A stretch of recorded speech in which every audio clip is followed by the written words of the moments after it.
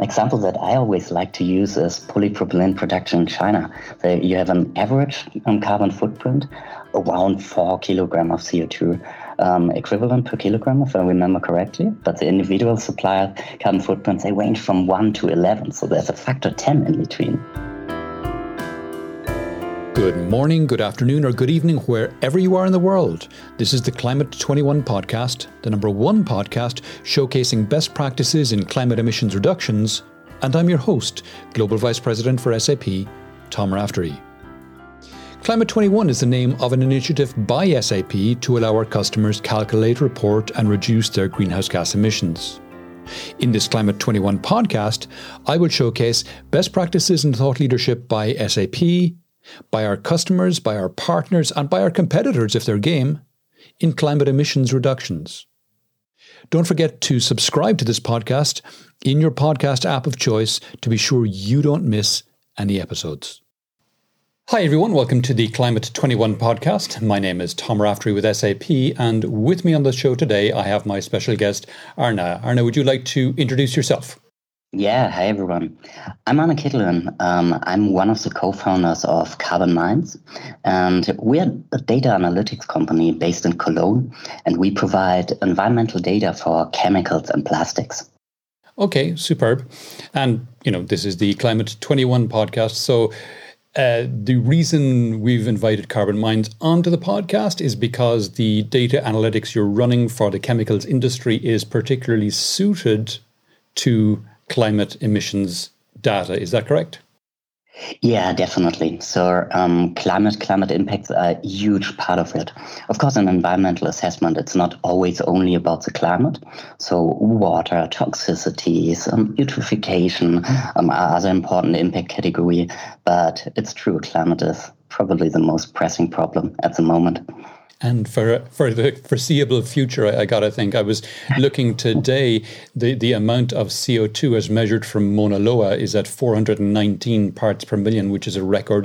This is a serious issue. Yeah. Anyway, tell me about Carbon Minds. I mean, you've given me kind of very high level, but what kind of data analytics and why is that important?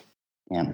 So basically, the companies who use our data, they use it for environmental assessment. So if we want to solve the climate problem, and I couldn't agree more with you that it's such a pressing problem, we need to know how to do it. And this first step in this process is always understanding the status quo. Where are we now? Where do the emissions of my company or a certain product come from? And this is exactly where data is needed, because these environmental assessments, they can be quite complex. So intuitively, when thinking about the climate impact of a specific company, people tend to look at the last production steps. So they might look at the chimneys of this company, see how much CO2 is coming out of there. But reality is much more complex, and these so-called direct emissions from a company, they are often only a tiny part of the climate impact, while the much bigger part, it comes from the supply chain, both up and downstream. So this depends on what resources or fossil resources have been used throughout the entire supply chain. What are the production steps that get you from the resources to the final product? All these production steps, they will need energy. They have direct emissions. They will need materials. So as you can see, it's a huge amount of data that is needed there. But it doesn't even end there, because it also depends on how products are used. How are they disposed of? Can you recycle them? So in summary, when understanding the climate impact or environmental impacts in general, it's important to look at the entire life cycle. And only through this holistic view, you can really understand what are the entry points of renewable materials, renewable energy. How can you improve the entire system? Okay, and who are your customers? Who are they, and what problem are you solving for them?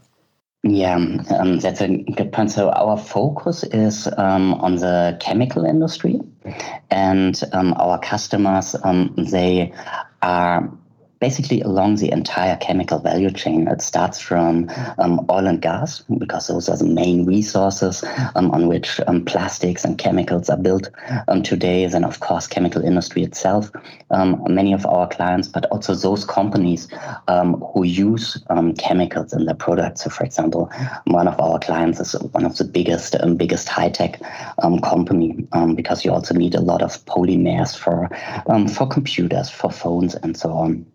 And I think for these companies, they have two problems. First of all, they don't necessarily know what their emissions are, where the emissions hotspots. So often there are only a handful of products that dominate the entire climate impact. This is point one. And the second point is, how can they improve it? Okay, and where does the data that you have, where does it come from? How is the data set that you have different from, me sticking my finger up in the air and going 7 kilos? I hope it's a bit more precise than that. No, where does it start? It's a long story, and it basically starts already 6-7 years ago. All of the co-founders of our companies, they were in academia at this point. So I was leading a team for life cycle assessments. This is environmental assessment methodology at Aachen University. And we just often had the problem of data availability. So we wanted to find a nice solution on how to improve the climate performance of specific chemicals, but often we just couldn't find the supply chain data.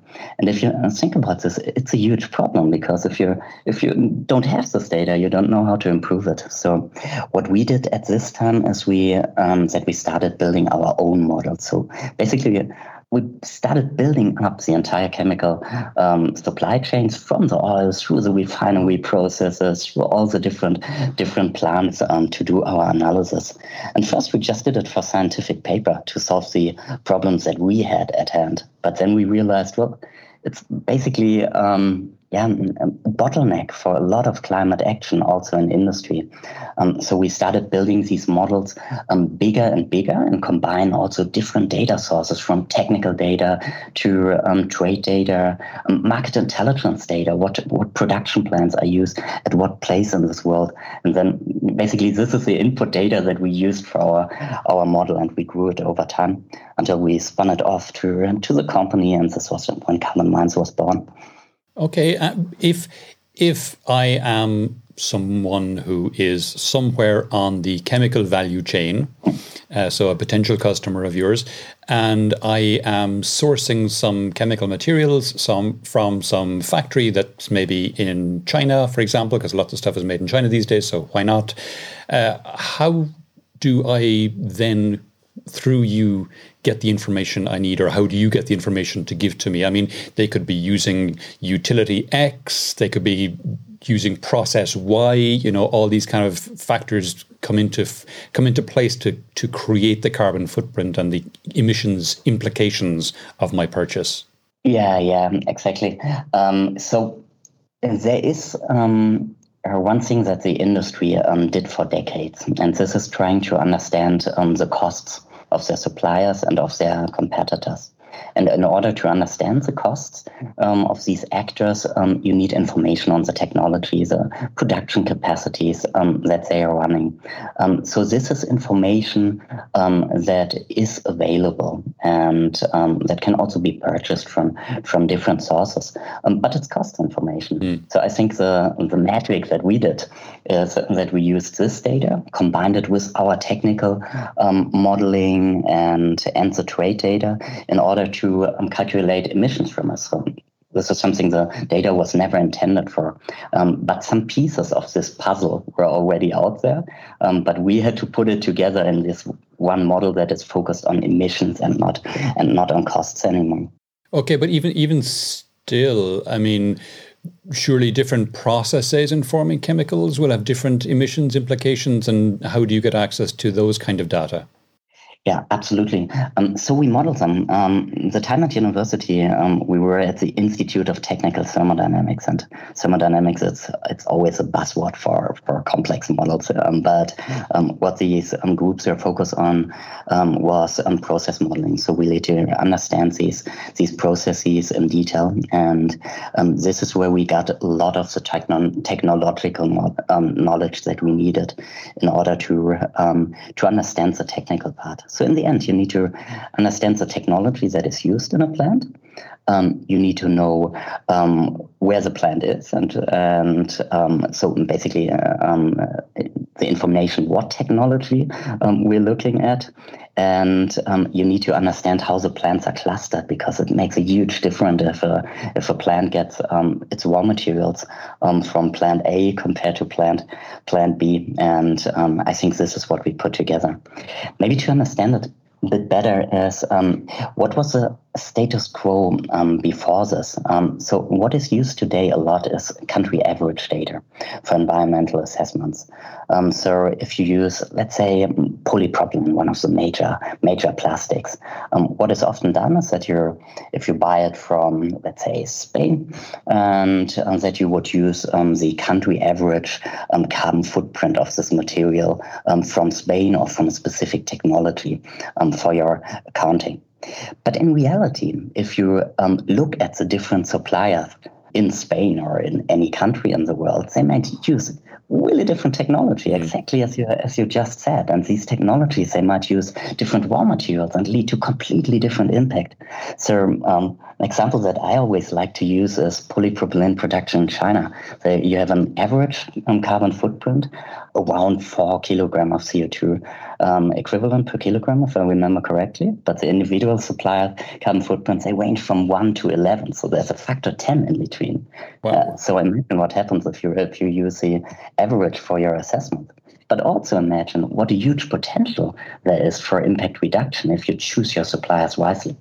And I think this is what keeps us going, because we believe that this is how you can get data that is actionable, in the sense that it helps you not only to document the problem, but it also gives you steps towards the direction how to solve it. Yeah, no, that's a very good point, because there's going to be, in the next 8.5 years initially, and then in the 2 decades after that, there's going to be massive pressure on countries and companies, organizations, to reduce their carbon footprint. I mean, here in the EU has passed into law legislation mandating that the 27 countries of the EU reduce their emissions 55% by 2030. So that's 8.5 years from today.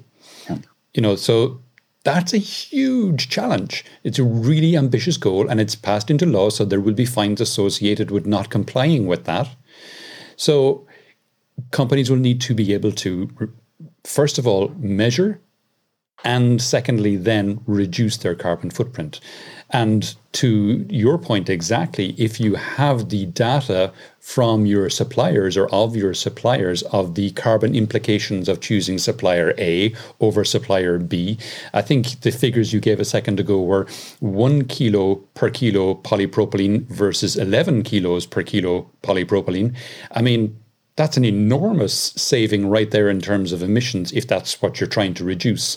So without that data, you don't know, but with that data, you can document and reduce your emissions, which is hugely significant. And if you think about it, isn't it a huge problem that those potential climate benefits, they are also hidden right now? So imagine you're the supplier with the best carbon footprint in a certain national market, and no one can see it. So it's a huge problem. So it's not only about pointing fingers of at the more polluting suppliers. It's also that benefits are currently hidden. And maybe what is important, those are also, I call them benefits now, and these differences, they are among the technologies that are using fossil resources today.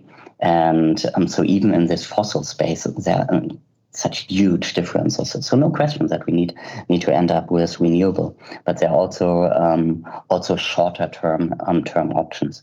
So we calculated this for all the chemicals that we looked at, and on average, you can reduce about 30, I think it was 38% of your carbon footprint by choosing the best supplier in your market. That's a long way towards that 55% goal right there. It won't be enough, yeah. It won't be enough, but it's a long way towards it. It is, yeah. No, that's fantastic. It strikes me as well, though, that if I am someone in that chemicals value chain who is going to you looking for advice on my suppliers, that you could also help me reduce my process's carbon footprint as well. So it works both directions is what I'm trying to get at, I think. Is that correct? Yeah, that totally makes sense. I think what is tricky with emission reductions is, again, this complexity of the supply chain. So if you want to use recycled material, it doesn't mean that the best entry point of this recycled material is your process. It could be your tier one supplier, so basically the one that you're buying your products from, or it could be the supplier from this supplier called tier two or tier three or tier four. And I think by having this full model of the supply chain, we can look into more integrated options, also how companies could work together in order to improve the carbon footprints together. Because imagine, like you start at the very beginning of the supply chain, chemical supply chain. It's often like cracking processes, and you manage to get recycled material or renewable material, bio-based CO2 as renewable feedstock in there. The benefits they propagate through the entire supply chain. And this is also an advantage. So it's funny I talked about polypropylene production in China. So some of the more polluting technologies are so-called technologies. They are based on coal, and they produce methanol and start from methanol to olefins. Don't want to use too many technical terms here, but what I want to say is that those are technologies which require hydrogen. Right. And hydrogen could be an entry point for renewable energy. So if you produce it from wind turbines, for example. And so by switching these supplies there, and I didn't do the calculation how much it would cost, to be honest, but it could be also a good entry point to improve the entire system. Okay, very good. Now, you are based very much in the chemicals industry. Are there other industries as well that you're thinking of branching out into, or that you can help today? I think there are a lot of interconnections.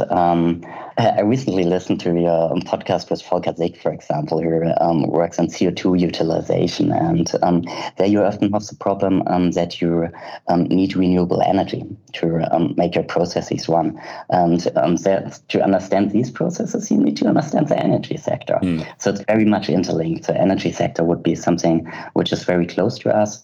I think very important sectors that we didn't work with that much so far would be cement industry, would be steel. So basically the emission-intensive industries. I mean, we are a rather young company now, so we can't do everything at once. But I hope that similar solutions will come up in the different sectors. Okay, that was something else I was going to ask as well. Who's your competition in this space, if there is any? Are you market making, or what? How does that work? Yeah, of course, environmental assessment have been done for quite a long time. The data that is available and that is used right now is exactly this country average data that I was talking about. And there are some databases and also some great databases out there. But I think in terms of level of detail, so modeling on a supplier-specific level, to my knowledge, we are the first and so far only company who does these calculations on a really large scale for the chemical industry. And Arne, can you speak to any customer examples that you can talk to? Yeah. So which one shall I pick? Let's take this one company. It's a huge polymer producer, and this company they use a lot of chemicals, of course, as feedstocks because they're not fully integrated to the refineries, and they are publishing their so-called Scope 3 emissions, and Scope 3 emissions include those supply chain emissions that I was talking about. And they're at the stage of giving out the baseline, so they are status quo right now, but they know that they have targets for the future. They want to reduce by X% until 2030, and they want to continue reducing it by 2050. So how we could help them is, first of all, giving a more realistic baseline. So not based on country average data, but based on their real supplier, so that they know where their emission hotspots are today, and where they are doing quite fine compared to the status of decarbonization we are currently in.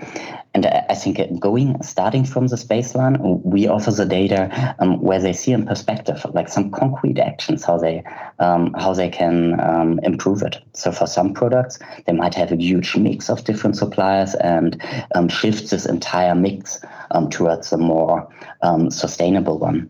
In some other cases, they might have used the same supplier for decades now. So it's not always that easy to change a supplier in this area, but still with this, the data comes in as a basis for the discussion.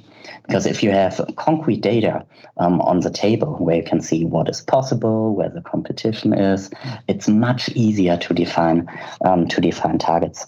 And I think this is a typical data-driven use case. Another one, I mean, it's another company, but it's different, would be to start from this and to build scenarios on how the entire system could look like if it were renewable, if it were based on CO2 as a renewable carbon feedstock, if it were based on recycled materials. And truth is, it's never only one or the others. It's always a mix. It makes it more complicated to understand where the mix is. So where do you use what new technology and so on. Okay. So those could be basically the data-driven use case, and starting from this, like more the improvement consulting-driven use case. And in the case that you referenced there, for example, where maybe you have a supplier for 10 or 20 years or something, and it turns out you discover that they've got this enormous carbon footprint that you were unaware of, would it be possible then to potentially approach this supplier with suggestions on how, and work with them to help them reduce their carbon footprint so that you are then reducing yours? Absolutely. And those are these improvement options along the supply chain. So one step that I see quite a lot in the industry is, first of all, using renewable energy. For some processes, which use a lot of electricity, this might change a lot. For some other processes, they run on gas, so the electricity supply is not that important. But just as an example, we could show how this could change. But we could go further. We could show what would happen if they use parts of renewable feedstocks, maybe themselves, or ask their supplier to do it for them, and so on. So basically, through this integrated view, you can better understand what the options are. And to be honest, sometimes the options are a mix of actions that you can take yourself, but actions that you need to do in collaboration along the entire supply chain. This is what makes it, I think, more complicated, of course. Sure. But at the same time, there's also a lot of potential. I mean, if companies work together a bit more, if they share more data, what is needed in these cases, often you find some completely different potentials that you have never looked at before. So it can be really beneficial, I think, for many dimensions. Very good. Very good. Okay, Arne, we're coming towards the end of the podcast now. Is there any question I've not asked that you wish I had, or is there any aspect of this that we've not touched on that you think it's important for people to consider? That's a good question. I was expected that you prepare the question. maybe a question that would be quite relevant is, if someone is interested, how can they find us? That was my next question. Oh, that was the next one. So that's done and gone. So before this, I don't have any other question. Okay, so then we'll go on to the last question. If people want to know more about yourself, Arne, or about the company Carbon Minds, or any of the topics that we discussed today, where would you have me direct them? Yeah. I think an easy way would be, of course, our website, so carbon-minds.com. And there you also find direct email addresses, which go to me and to my colleagues. And the other way would be, I have a strange name, so Arne Kettelin. If you find an Arne Kettelin somewhere on LinkedIn or Twitter, it's quite likely that you found me. Great. Arne, that's been fantastic. Thanks a million for coming on the podcast today. Yeah, thank you very much. Okay, we've come to the end of the show. Thanks everyone for listening. If you'd like to know more about Climate 21, feel free to drop me an email to tom.raftery@sap.com or connect with me on LinkedIn or Twitter. If you liked the show, please don't forget to subscribe to it in your podcast application of choice to get new episodes as soon as they're published. Also, please don't forget to rate and review the podcast. It really does help new people to find the show. Thanks. Catch you all next time.